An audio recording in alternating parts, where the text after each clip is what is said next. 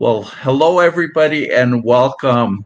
I'm Peter Goldstein, founder and Chief Synergy Officer for We Did It That Health, and I am so excited to have you here with us. And we have a couple very special guests today. So welcome. And for those of you who aren't familiar with our work, We Did It That Health, our mission is to empower grassroots ambassadors, people already living a plant-based vegan lifestyle, to empower grassroots ambassadors to be more effective, inspiring hope and curiosity with our friends and loved ones so they too can change their lifestyle and enjoy all the benefits of a plant-based lifestyle, the benefits that are about our health, the environment, animal compassion, and even world hunger. So, with that, this month is our Babies, Children, and Families Month, and our focus all month has been about children and families.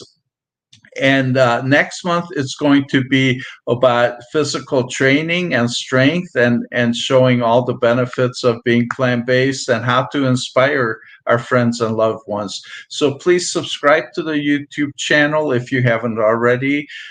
Like us on Facebook and join us on LinkedIn and all the other social media places that we have. And visit us at We Did It Health and our scoreboard at scoreboard.wedidit.health. So with that, it gives me great pleasure to welcome a couple ladies who are doing such a wonderful job inspiring the world and actually helping move forward to a, a whole food plant-based lifestyle and supporting children, because our children are so very important, and I look forward to them telling you more about their work and how you can plant seeds on behalf of their efforts and with all their resources. So we have with us Carrie Bruno, and Carrie is a pharmacy doctor, a PharmD, who, after decades of practicing pharmacy, she embarked on a life-changing journey into the world of plant-based nutrition. Now, we also have with us Meryl Fury, and together they have founded the 6 Million Seeds Project under the plant-based nutrition movement. So Meryl is a master's nurse, so she has a master's degree in nursing, an RN, and an MS, and she is CEO of Plant-Based Nutrition Movement. Uh, Together, they're both certified. They're each certified with T. Colin Campbell's Center for Nutritional Studies, and Meryl is also certified with Forks Over Knives Plant-Based Cuisine. And she is now a sought-after speaker, and we are so appreciative to having them both. They're sought-after speakers for food, for lifestyle, and those benefits. So with that, here they are, and welcome, ladies. Hello. Hey. Nice to be here, Peter. Yeah, thanks for inviting us. Well, thank you for being here, and I love your mission, and I love the work you're doing, and so many other people in our community are so excited for what you're contributing to make this a better world. So would you please take a couple minutes and tell us about the 6 Million Seeds Project and the successes you're achieving, the initiatives that you have in process? Sure. You want to take that? Go ahead. Okay. Well, we'll start with thanks again for having us. This is our studio. You can see our 6 Million Seeds back there. 6 Million Seeds is a project that focuses completely on child nutrition. We are of the belief and act like every day that if we could teach our children how to eat healthy foods, that they could take that message back home to their parents and begin to ask for healthy foods for meals instead of asking for things that are likely to make them ill over time. So for example, wouldn't it be something if children came home and asked for a salad or herbal tea or a hummus wrap, as opposed to asking for a McDonald's, or chicken nuggets type things.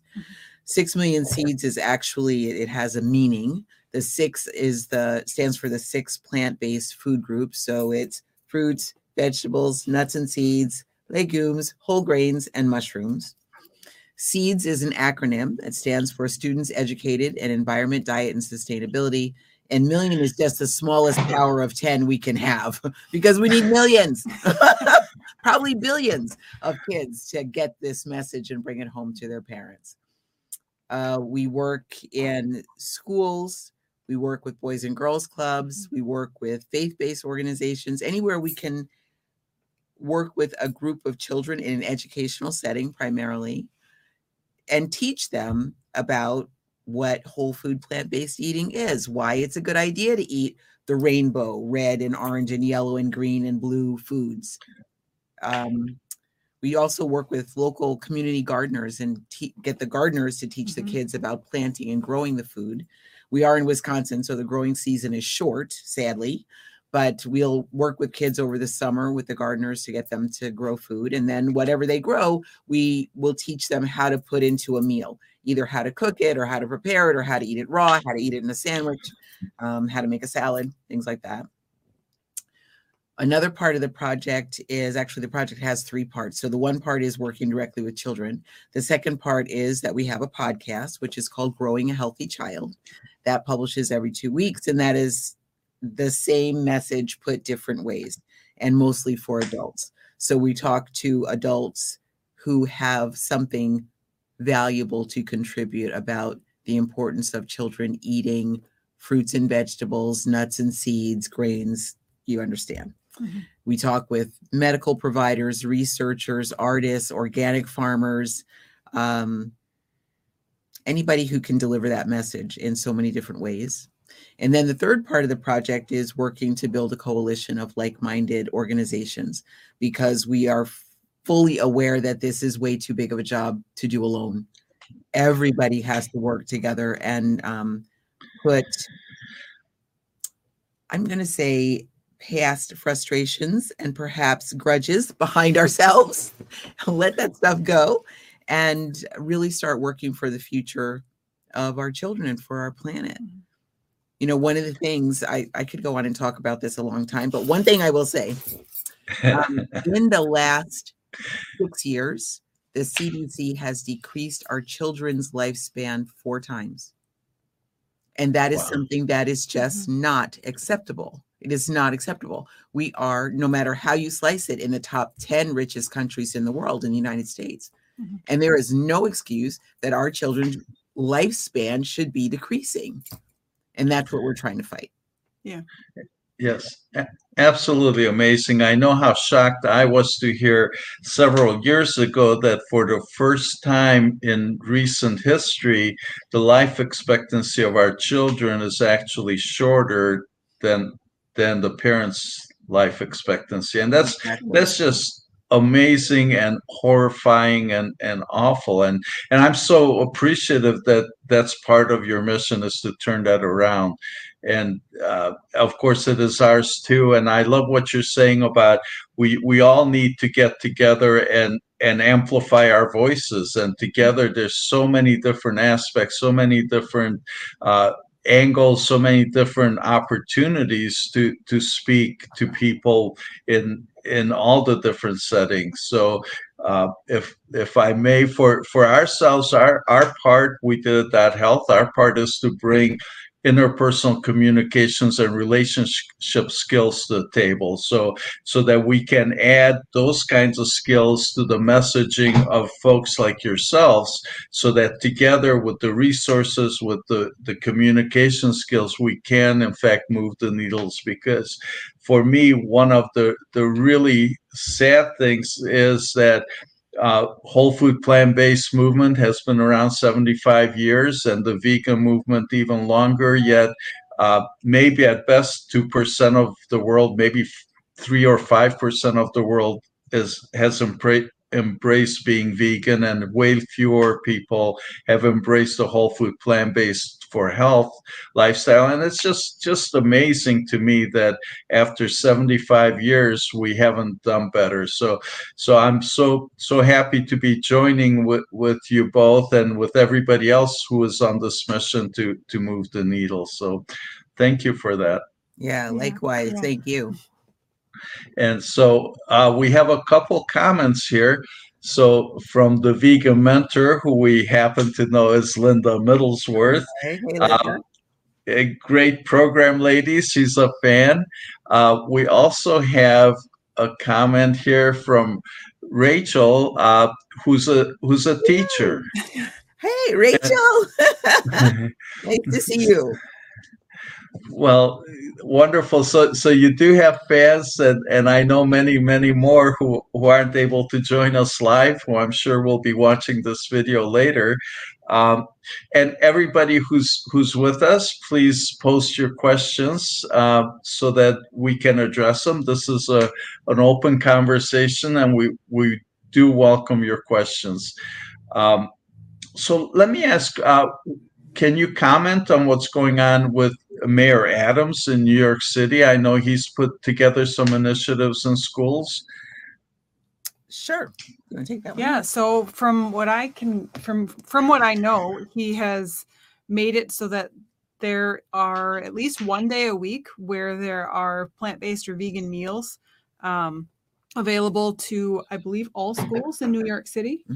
And so now there's definitely options for. Yeah. And from what I understand, actually, he's also expanding it into hospitals. Okay. He's very assertive and dynamic in what he's doing. And we're so grateful. You know, we're in Illinois, so I actually have fairly close contact with some colleagues out in New York who are helping with that movement. Thank goodness. Amy Hamlin from Coalition for Healthy School Food is out there and really promoting that and doing everything she can to support what he's working with. By, I'm going to say it's a ripple effect somehow here in Illinois. Mm-hmm. Illinois is the first state to put in a law that says for the entire state, children in the public school system or children who are in any school that receive the National School Lunch Program by law will be given a plant-based lunch with prior request. That will be starting just next month, August. So we're actually working with Amy Hamlin from the Coalition for Healthy School Food and with Audrey Sanchez, who's from the organization balanced.org, to start promoting that message, to start making it more well known among parents that they have the option to ask for a plant-based lunch for their children and that it will be provided. One of the challenges that we're noticing is the law was written in a kind of a vague way.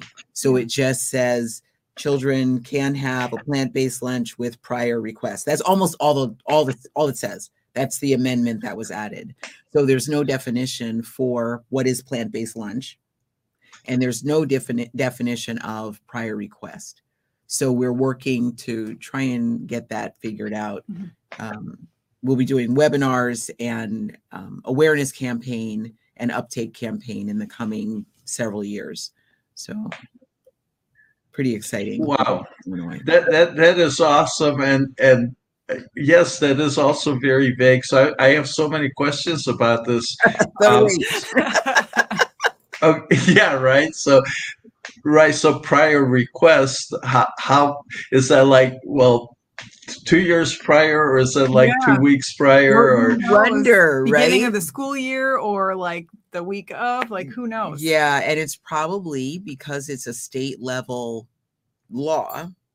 I can only imagine it could very easily be different in every school district. Yeah. The definition could vary unless somebody gets on top of that pretty quickly and hammers it out, makes it a flat definition. What does plant-based mean? Does that mean black bean burgers with cheese? Black bean burgers made with chicken broth to cook the beans? You know, what does plant-based mean? is another question. Will a child who requests a plant-based lunch also have to take a carton of cow's milk? Because that's very common. Will soy milk be available to these children? That remains to be seen. Yeah. Well, there's so much to it. And I really want to make sure that we celebrate the fact that even the conversation has been put on the table. So that is a huge change. And certainly, yeah, so then that opens up all these challenges. And I'm so glad to have organizations like yours ready to step up and promote and clear up those details and advocate for the right options and for the healthiest. And I suspect this is just the beginning of a long process. So not only defining those, but I expect it will move along the waves of tightening it and improving those guidelines and processes. And that's such a huge undertaking. I'm so glad to hear that you're both involved with moving that along. Yeah, absolutely. Yeah. It also opens up opportunity for parents to get involved with the schools. I know that, with the plant-based ambassadors, your group is always looking for opportunities to connect and, just sort of ooch the message along, get it out there, right? So in a case where you have a school setting that is actually like really trying to implement plant-based foods, the plant-based ambassador might be able to find an opportunity to make a difference within the school environment. Mm-hmm. It's very, very difficult to make a direct approach, a direct hit in the school lunch program that is carefully controlled by the USDA, right? But you can make a difference in the school food environment. So maybe if you have a child and you notice the teacher gives out Skittles as rewards, or you notice that there are vending machines and the vending machines have energy drinks or chips or stuff like that. Or if you notice that during class parties, it's always chocolates and Little Debbie's or whatever, Hostess cakes, depending upon what part of the country you're in.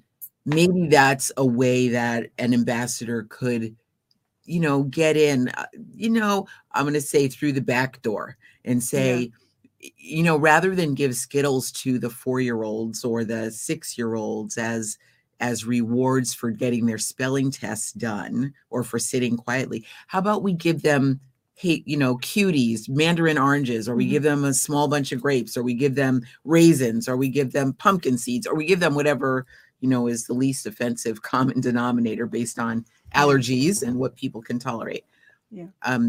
And start having the conversations with the school teacher, the classroom teachers, about how to change the environment. That would be a great opening for an ambassador to take. Yeah, and I also have heard of some school districts, they don't have the free lunch that the school provides, so parents are in charge of signing up and being on a rotation to bring in lunch for the kids. And it's a lot of fast food and places that don't have the healthiest options. So if you happen to be a parent of a child in a school with that situation, don't go for the fast food, go for healthier options. And yes, for like the school snacks and extracurricular activities, bring healthier options for that as well. Mm-hmm.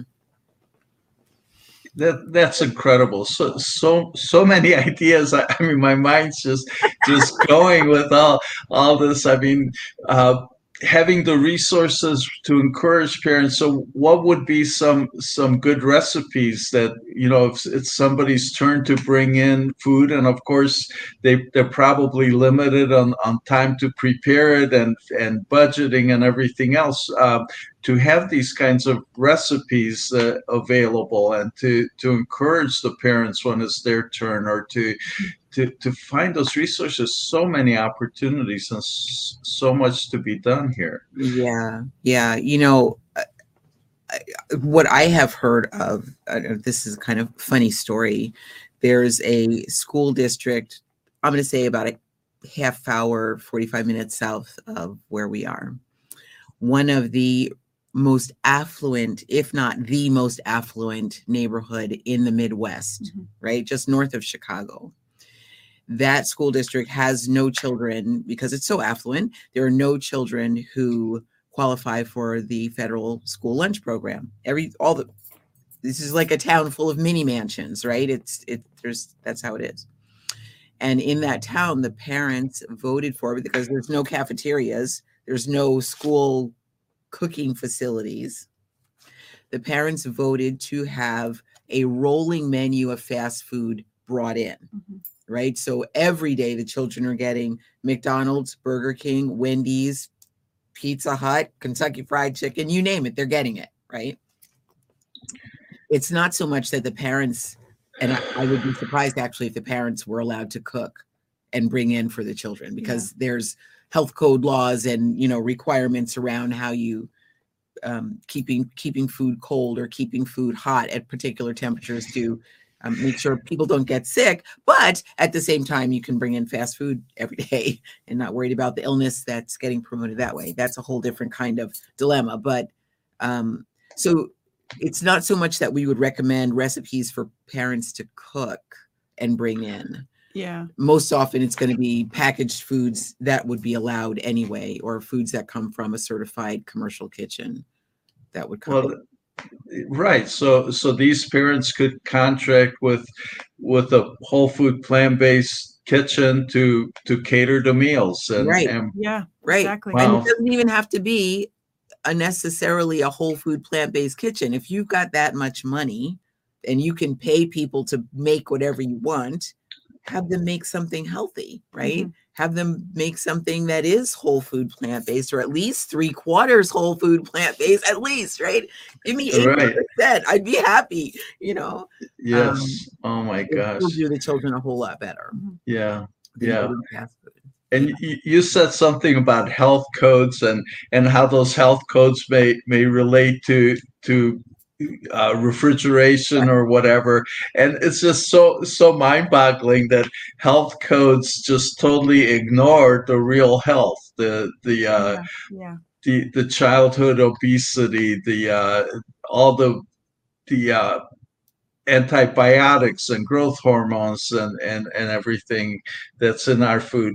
And right along those lines, of course, we have a comment here from Linda, the vegan mentor, about milk, and just mind-boggling. I guess the history, there's such deep history with the milk industry and the agriculture department stepping in to save the industry and going, probably some of it, as I understand it, goes way back to the Great Depression, where the agriculture department was set up to save the farmers, and now that the farmer is almost extinct, and it's big business and big corporations and big money interests.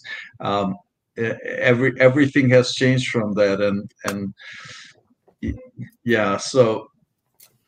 Yeah, to answer Linda's question, Linda, I wish we knew. Yeah, that's a tough. I wish one. we had an answer to how do you untie the knot that has milk so deeply embedded in our school system. There is a young woman out in California, I think she's in Los Angeles, who is actually trying to sue her school district, I believe, because she wanted to do a project to promote plant-based milk in her school. It looks like you've heard of this one, right? Well, she's suing her school because she wanted to do this project to promote plant-based milk in her school, and like for credit, right? It was going to be a school project, and she brought up the idea, she proposed it, and she was told that she would not be allowed to do that unless she included dairy milk also. And she wound up pushing back against that. I do believe PCRM is involved in helping support her effort for freedom of speech and to not have her rights imposed upon and told that she has to speak on something that clearly gets enough advertising in the course of a day in a school, clearly, right? So yeah, how do we disentangle that? How do we untie that knot? It's going to take legal action. It's going to take people standing up and refusing and, just fighting back in general. Yeah, and it will take a lot of that, and certainly you brought up PCRM, Physicians Committee for Responsible Medicine, headed up by Dr. Barnard, and they're doing such amazing work. And I was wondering if you've seen anything on. I know at one time PCRM sued the federal government on the food plate, because from what I understand, at one point the food plate was designed a certain way by nutritionists and so forth, and by the time it got past all the lobbyists and actually got written into law, it was shifted to look so different. Are you familiar with that at all? I'm not familiar with that. What I do know about the food plate, of course, we used to have the pyramid, right, which was devilishly hard to decipher, right? And PCRM actually designed another what now looks okay. They designed a plate, right? The power plate, it's called, and it has fruits, vegetables, grains, and legumes, I believe, is what's on it. There is no milk on it. There's no cheese on it. No dairy component. So it's a plate cut in quadrants, right? And then there's a circle for water, I believe, is what the beverage would be. They presented that to the federal government. The federal government was like, we can't. Nope, we push back. But the plate that they came out with, called My Plate, looks very, very much like the PCRM power plate, except that they have milk as the beverage. Yeah, that's well. So here's a comment I'd like to share here. Support Raven Cores.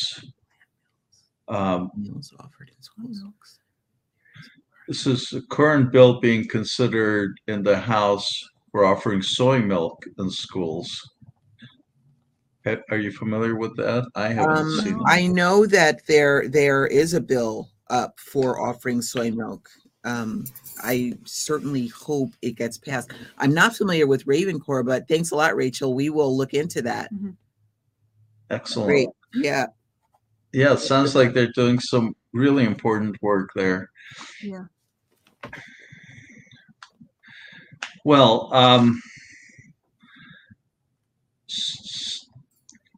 so do you have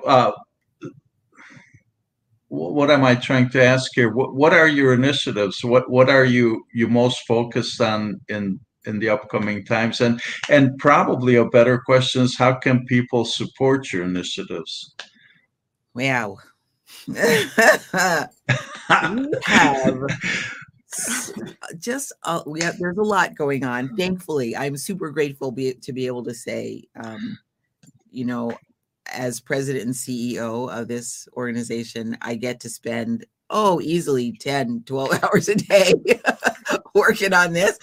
Literally it wakes me up in the morning and it puts me to bed at night, and I run all day on it. So it's great. Initiatives. We are about to start working with a school here in Wisconsin. It's a bilingual Spanish-English School of the Arts called, I won't call the name of it just yet until it's all up and running. I don't want to jinx it. We'll be working with a 5th grade and going in once a month and teaching the kids about whole food, plant-based eating. And at the same time, the teacher of that classroom will provide a healthy snack for the children 3 times a week. The healthy snack is a whole food. Okay. Sorry, I didn't mean that. That's all right. I got it. Thanks, Rachel. So at the same time, the classroom teacher will provide a whole food, plant-based snack for these kids, which is wonderful because a lot of these kids are actually living with food insecurity. There's 78 million children in the country, and 12 million is the ballpark guesstimate are living with food insecurity. And so this school is one of those that has high rates of food insecure children. So 3 times a week, they will get, a whole grain, beans, rice, like oatmeal. Yeah, Yeah. fruits, vegetables, and it could be a cooked meal where we will be providing them with an instant pot and the means to cook the food, the supplies, and the kids will actually get a meal. So that's one that's coming up. We're really looking forward to. I'm also doing a lot of traveling between now and the end of the year, doing a lot of in-person speaking engagements. So I have one coming up this coming weekend in about 7 days in Cleveland, where I'll be speaking with Dr. Milton Mills, Dr. Baxter Montgomery, and Dr. T. Colin Campbell, as well as a woman who is local there in Cleveland, Dr. Ruff. I can't remember her first name. I want to say it's, I don't want to I don't want to call her the wrong name, but it's Dr. Ruff. And it will be an event all about whole food, plant-based eating, in particular for African Americans, and how to let's call it transform our health picture in this country, which is going to be a powerful event.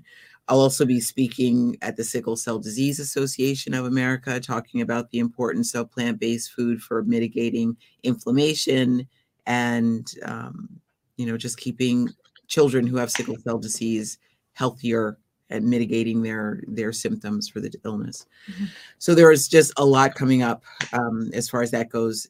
And at the same time, like I said, I'm a nurse, so working with nurses to start promoting this, nurses within ACLM, American College of Lifestyle Medicine.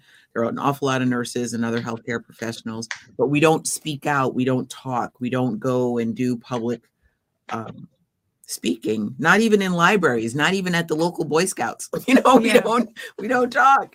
So I want to encourage people to share the message more, and particularly how it refers and makes a difference for children. Because honestly, you probably heard this too, Peter, that in January, the American Academy of Pediatrics came out with their first ever guidance on childhood obesity. I don't know if you or your group has heard about that, but the idea that we should watch children basically and maybe say something here and there about less screen time or low fat dairy, or chicken without skin, skinless, boneless, baked, stuff, lower fat diets, okay, until they get to be 12 years old. And if they are diagnosed as obese by the time they're 12, that's at the 95th percentile of weight for height, then we can offer them weight loss medications. And if they're still at, which they probably would be by the time they're 13, if they're still at the 95th percentile, we can offer them bariatric surgery. This should not be happening. What are we doing? It shouldn't, and it wasn't. I mean, to have 20% of children be obese or some number close to that it's pathetic. It's criminal. It certainly hasn't been like this in the past, and it's really quite obvious what's different. What's different in the world today is the food. It's the fast food. I know we were talking about Dr. Barnard in his book, The Cheese Trap. He points out that obesity really started with when pizza got to be very popular, and all the cheese with pizza. So his research has correlated a huge increase in obesity with the advent of pizzas. We have a couple comments I'd like to share. So I clicked on this by mistake before, but Rachel says that the student group that she was talking about, they're from Portland, Oregon, I suppose, and certainly, Rachel, people I would love to connect with, and if you're in contact with them, certainly would love to present their voice on our platform. So it's so nice to know that they're doing it, and I salute them and honor them for the work they're doing, and that's just amazing. Children have have a lot of common sense in these things. I think for them it would resonate, and you know, maybe you ladies can speak to that for a second here of how you're finding children to be receptive. So when with all the stuff that they're being presented, and you know, this that can't possibly really be resonating with them. All the ill health, they have to be seeing that, are they? Yeah, we've mentioned that in some of our activities and classes that we've done at the local boys and girls club. A lot of the children are aware of their family members, loved ones having health issues, and maybe not realizing there's a connection to food. But you'd be surprised at the number of kids who, a lot of them have not tried the foods that we're presenting at these various cooking classes that we've done, but they all love it and they are excited about it. They want to come back and try things 2 or 3 times. And we had a salad bar recently. And I mean, most kids most parents might assume that kids aren't going to be too thrilled about a salad bar, but they came back 2, 3 times and they had a blast. So it's just like assuming that they don't or won't eat certain foods doesn't need to be the case. A lot of kids are interested in it. And I think if they started to see the health connections between food and what they eat and maybe their health and their family's health, I mean, kids might not be as concerned about health issues, but they're probably concerned about their parents and grandparents and seeing what they're going through. And if they feel like they can be a help and keep their parents and grandparents healthy, then I think that would maybe get them invested and interested in eating healthier themselves. Yeah. I think too, you know, of the experience we've had working with children directly, and our project is really only in its second year, right? So we haven't had massive numbers, but what we've been able to see is we're mostly actually exclusively working in lower income, lower socioeconomic status neighborhoods. They are primarily African American and Spanish speaking kids. They are heavily marketed to by the worst, I'll say marketed to take on the worst possible eating habits, right? So they get heavily marketed to by Wendy's and McDonald's and Domino's and Pizza Hut and all of these kind of foods, you know. One of the locations we were working, the kids would bring in bags. Okay, this is the size of my head. The bags were bigger than the size of my head, right? Of Takis, these chips, right? These corn kind of chips that come in amazing, brilliant blue, red colors. Amazing. Like where do you get those colors?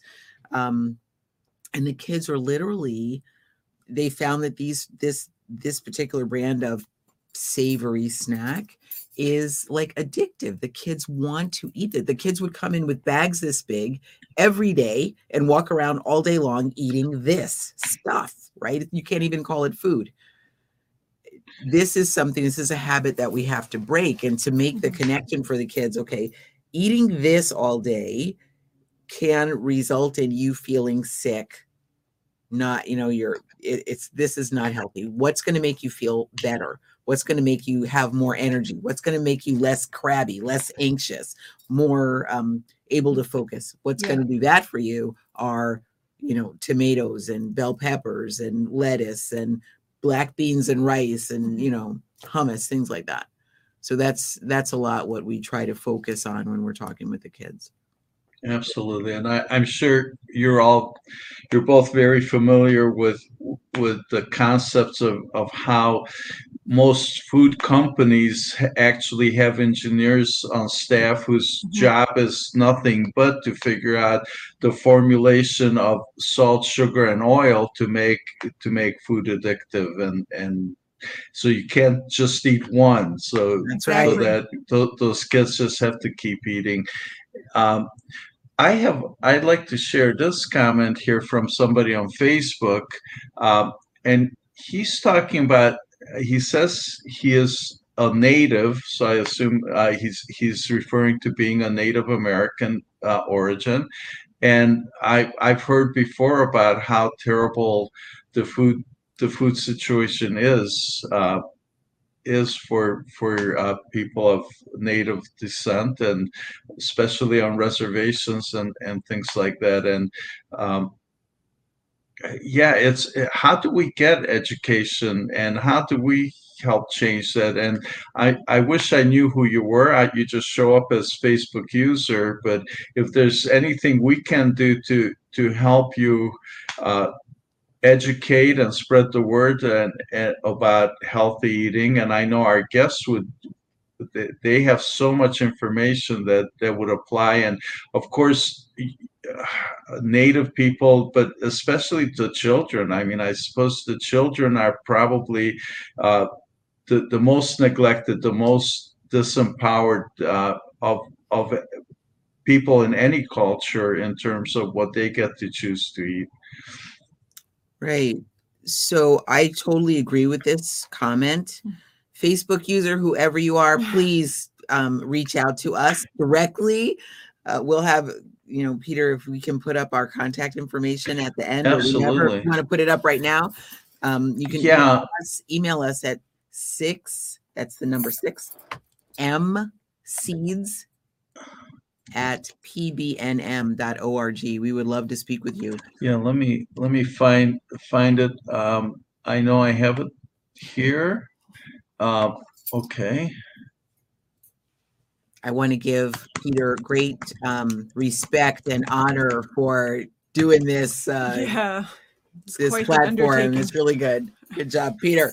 Well, thank you. It's such an honor, such a pleasure to be doing this. I get to meet people like yourself and yourselves and so many other amazing people from all aspects of the vegan and plant-based communities, and I'm so excited and so honored to be able to be part of this change movement. We are out to change the world, and it must happen. That's right.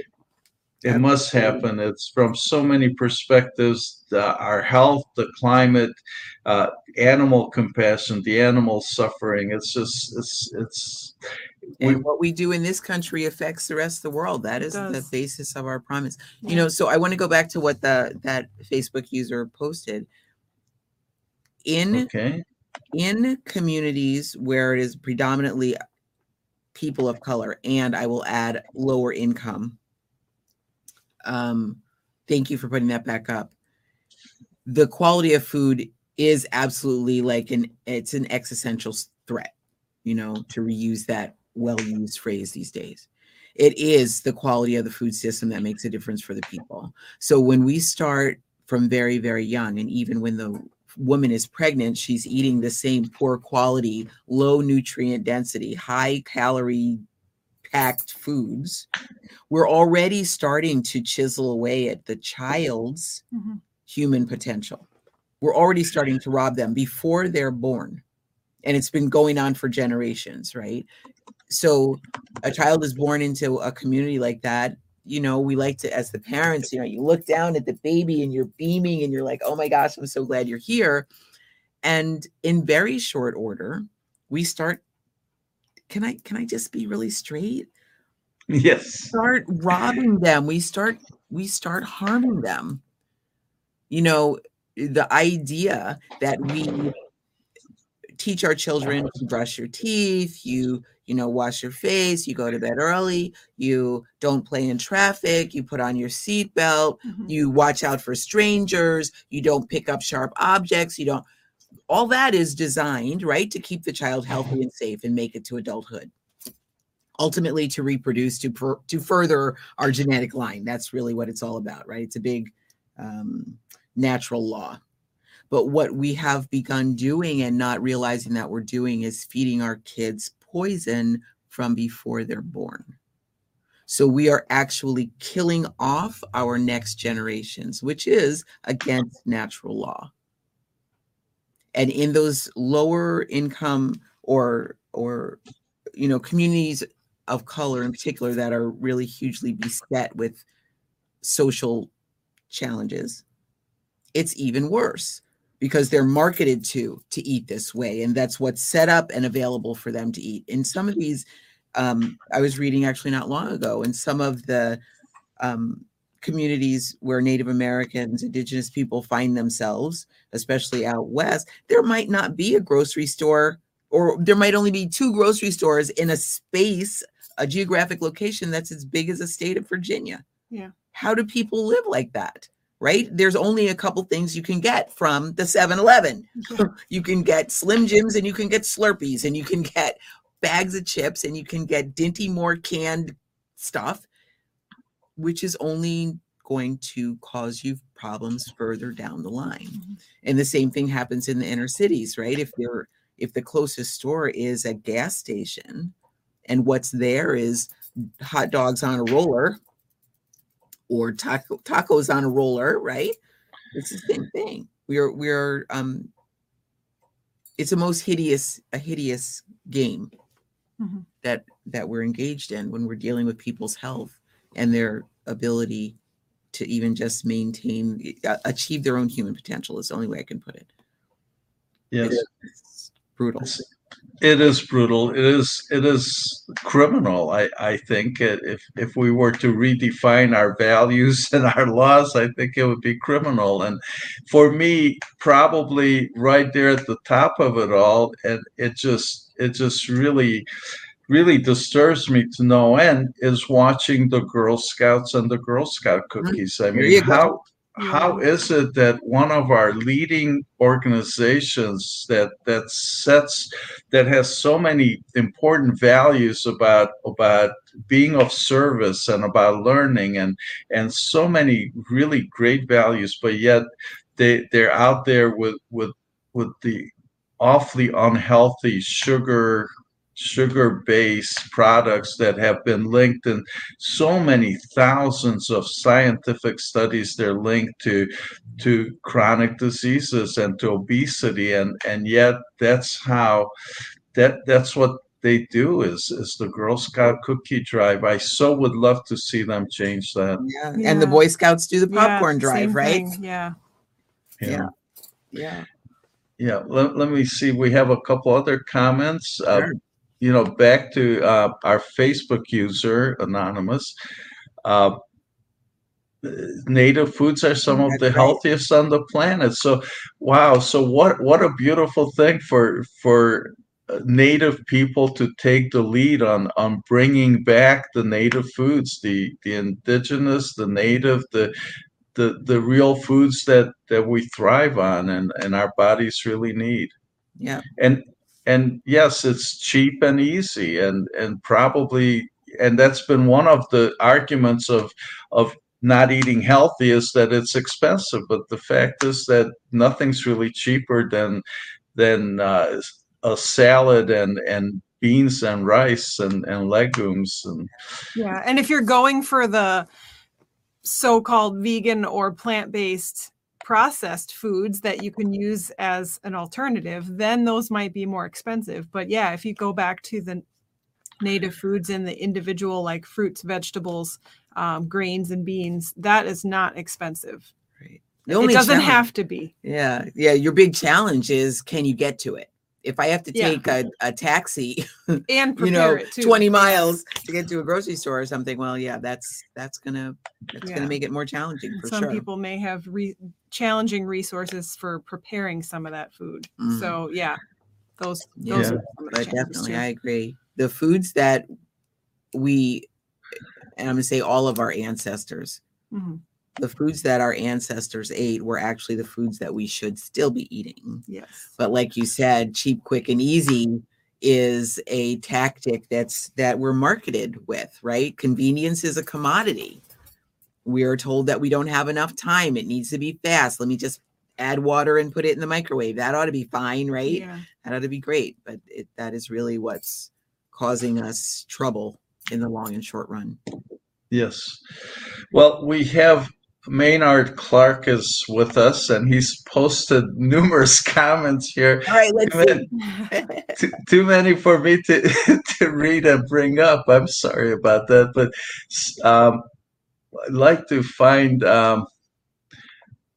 Well, let's see. How about if we read this one? Oh, this covers us up completely. Okay. All right. Anybody in Scottsdale ought to go see that. Absolutely. All right. Yes. Well, thank you for participating and for all these wonderful comments, Maynard. And Linda with us again. Oh, she's saying she's going to leave us and watch this on YouTube. And thank you. And thank you for all you do, Linda. You do so many wonderful things. Bye, Linda. And Maynard, have a plan. Ambassador National Fruits and Veggie Month. Those are the things he was posting about. Okay. All right. Well, thank you for that. Well, we have about less than 10 minutes here. What are some of the conversation starters that you would have an ambassador engage with? So as let's say we're as ambassadors, we're having a conversations. We're out to dinner with people who aren't plant-based, and what should we listen for, and what would be the opportunities? Where can we steer the conversation about related to your work and to children? So what should we be listening to and talking about? You want to take that one? Go ahead. Okay. Well, I'll tell you, there's lots of different roads you can go by with that. One, probably the most subtle, although not the most popular. Although, however, I'll say it's probably the most common, is not to say anything. Yeah.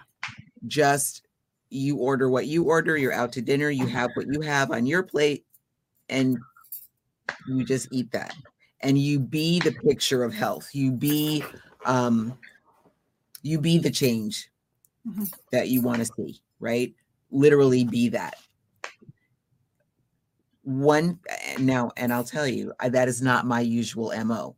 I will frequently say, it's got to be good. Carrie is more the gentle type. I've noticed that. It's easier sometimes, depending on who you're out to eat with, to have some of those conversations. Leading by example is a great way to go. However, you could be a sledgehammer like me. That works too. That happens, right? I may or may not be a sledgehammer. So sometimes I'll just say, gosh, this is such a great salad. I wish you could have some, or have you, over dinner is probably the worst time, honestly, to have these kind of conversations. I'll be honest, because people are interested in eating what they're eating. There's like this romantic relationship with what's on their plate, right? People are in love with whatever they ordered. So doing it over dinner is probably like a really bad choice. But here's one thing that you might find useful. And we tend to work with kids and parents, grandparents to move these conversations along, right? Bring awareness. So we actually created a deck of conversation starter cards that really aren't focused on food at all. They're just how to have a conversation over a dinner table. So children these days, people in general, adults also, very often we're focused on our phones. We're looking at we're scrolling through Facebook, or we're looking at Instagram, or we're looking up something, right? We're looking, and there's no conversation that happens at the dinner table or breakfast. So we don't know how to interact with each other over food, right? So we created a deck of cards called Conversation Sprouters that you could literally pull any card out of the deck. There's no surprises. There's no political agenda. There's nothing. They're just benign cards. Like, what are you grateful for? Or tell us about a time you had a dream and it came true, or something, right? Tell us about something you're afraid of. Tell us, whatever the card says.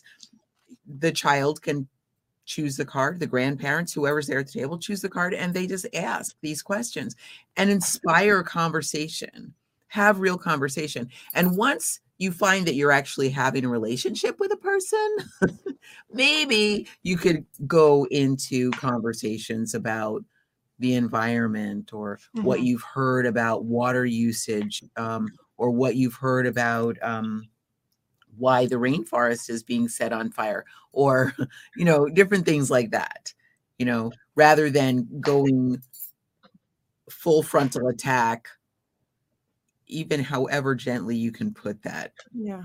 People very often will take it and go on the defensive. Right.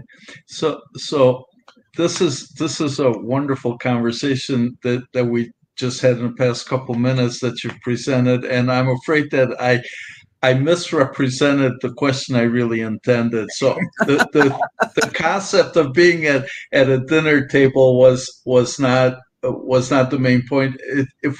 I just use that as an example, but if I overhear somebody say something like, "Boy, I just can't believe what I see about children, about childhood obesity, about noticing how little girls are maturing faster." What are some of the potential conversation starters where I overhear somebody that gives me a cue as to, here I can chime in, I can come in and maybe direct this conversation towards a plant-based solution to so they're kind of aware of it. How do I gently steer the conversation? That's it's kind of more where you want to go. Okay.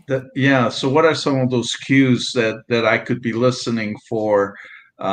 And then what are some of the directions that I would take that conversation in? Right. Well, you want to answer that one, or? I mean, I guess just, looking for maybe little connections that people make to their food, or comments that they make about either weather or the environment or their health, and finding ways to not be accusatory or on the defensive, but maybe making those connections for them if they don't see it themselves. Making the connection between the environment and what they're eating, and maybe their health and what they're eating.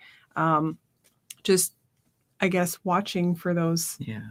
And I guess, once you find the cue, right? Let's say it's something you were saying, you hear people talking about childhood obesity or something like that, to have some statistics that you can readily dazzle people with is helpful, because otherwise it looks like your opinion, or you made that up, or, whatever.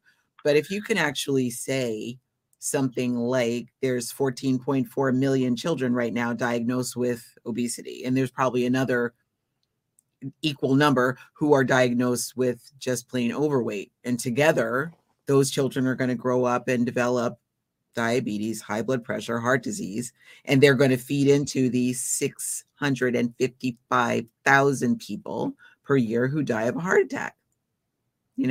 There's ways that we could change that, and then turn around and walk away. That's the end. Right? And if the person just goes, if you're standing in a grocery store having that conversation, that would be something, right? You never met the person. But if the person asks more, or says, well, I don't know anything about that. What are you talking about? Have you 655,000 people? Yeah, more people per year than died in the COVID pandemic, where it was absolute imperative that they figured out a vaccine to manage that. Yes. However, more than that number of people die every year of heart disease, and we're not doing a damn thing to stop that. Yeah. So I find having statistics to combat lack of understanding is helpful. Yes. So I know you have some wonderful handouts. Do you have statistics on one of your handouts about children and childhood disease? And I think on a couple of them. Yeah, we do actually. Yes. Yeah. Well, I would love to invite you to post that so our public Facebook group would be the Vegan and Whole Food Plant-Based Ambassadors on Facebook. Please share those there, and everybody watching and listening later, please check these out, because yes, the statistics, the information is what we need to be to be sharing, because so many people do believe statistics, and that's a great conversation starter, and a good place to move it forward. With that, I'd like to invite you for some final thoughts. We are running out of time, and I will post Ellen, who's expressing her appreciation for. Hey, Ellen. I know that lady. Wonderful. Yeah, welcome, you, Ellen. Thank you for everything you're doing as well. Thank you. All right. So, any final thoughts that you'd like to share before we sign off? You know, I think I've spoken a lot. Yeah. We've spoken a lot. Yeah. Beautiful. You know, if anything, just, you know, when you're inviting people over your house, or you have an opportunity to share a meal with people, just as far as possible, with grace and kindness and compassion, of course, bring a plant-based dish. Yeah. Yeah. And you don't even have to say, oh, it's vegan. Just don't even. Just bring it, put it on the table with the rest of the stuff, and they'll eat it or they won't eat it, right? Yeah. And if they ask what it is, say it's you know, cashew cheese or whatever you want to say. Yeah. Right? Definitely let people know if it's an allergen. But we don't have to wear our veganism or our whole food plant-basedness on our sleeve, or like it's a chip. Knock it off. I dare you. You know, just I'm sharing a dish that's one of my favorites. I hope you like it. Yeah. And when it comes to kids, just giving them the opportunity to try new things, and don't be attached to whether they're going to like it or even try it. Maybe it might take a lot of different times for them to be introduced to a certain food for them to actually taste it, but just give them opportunities to try new things. And eventually it'll catch on. Yeah. You know, I'll add to that. One more thing is just encourage your children to be brave. Yes. And try new things. Just be brave and be grateful that they even like looked at it. They sniffed it. Sometimes we just ask them, okay, just lick it. Just one little lick. Smell it. Hold it. Yeah. That's all we ask. And then we thank them for being brave. And yeah, you can spit it out if you want to. Yeah. And maybe next time they'll try it. Yeah. Maybe the next time they'll like it. And maybe then they'll ask their parents for more. Yeah. Absolutely. Well, with that, thank you both. Meryl and Carrie, thank you so much for joining us. And I look forward to next time. And please, everybody, check out the Facebook group and post and look for the documents that will be uploaded there for 6 million seeds, and let us know what else we can do and how together we can work to change the world. One seed at a time, one child at a time, one person at a time. So thank you, everybody. Bye for now. Yeah, thanks. Bye. Bye-bye.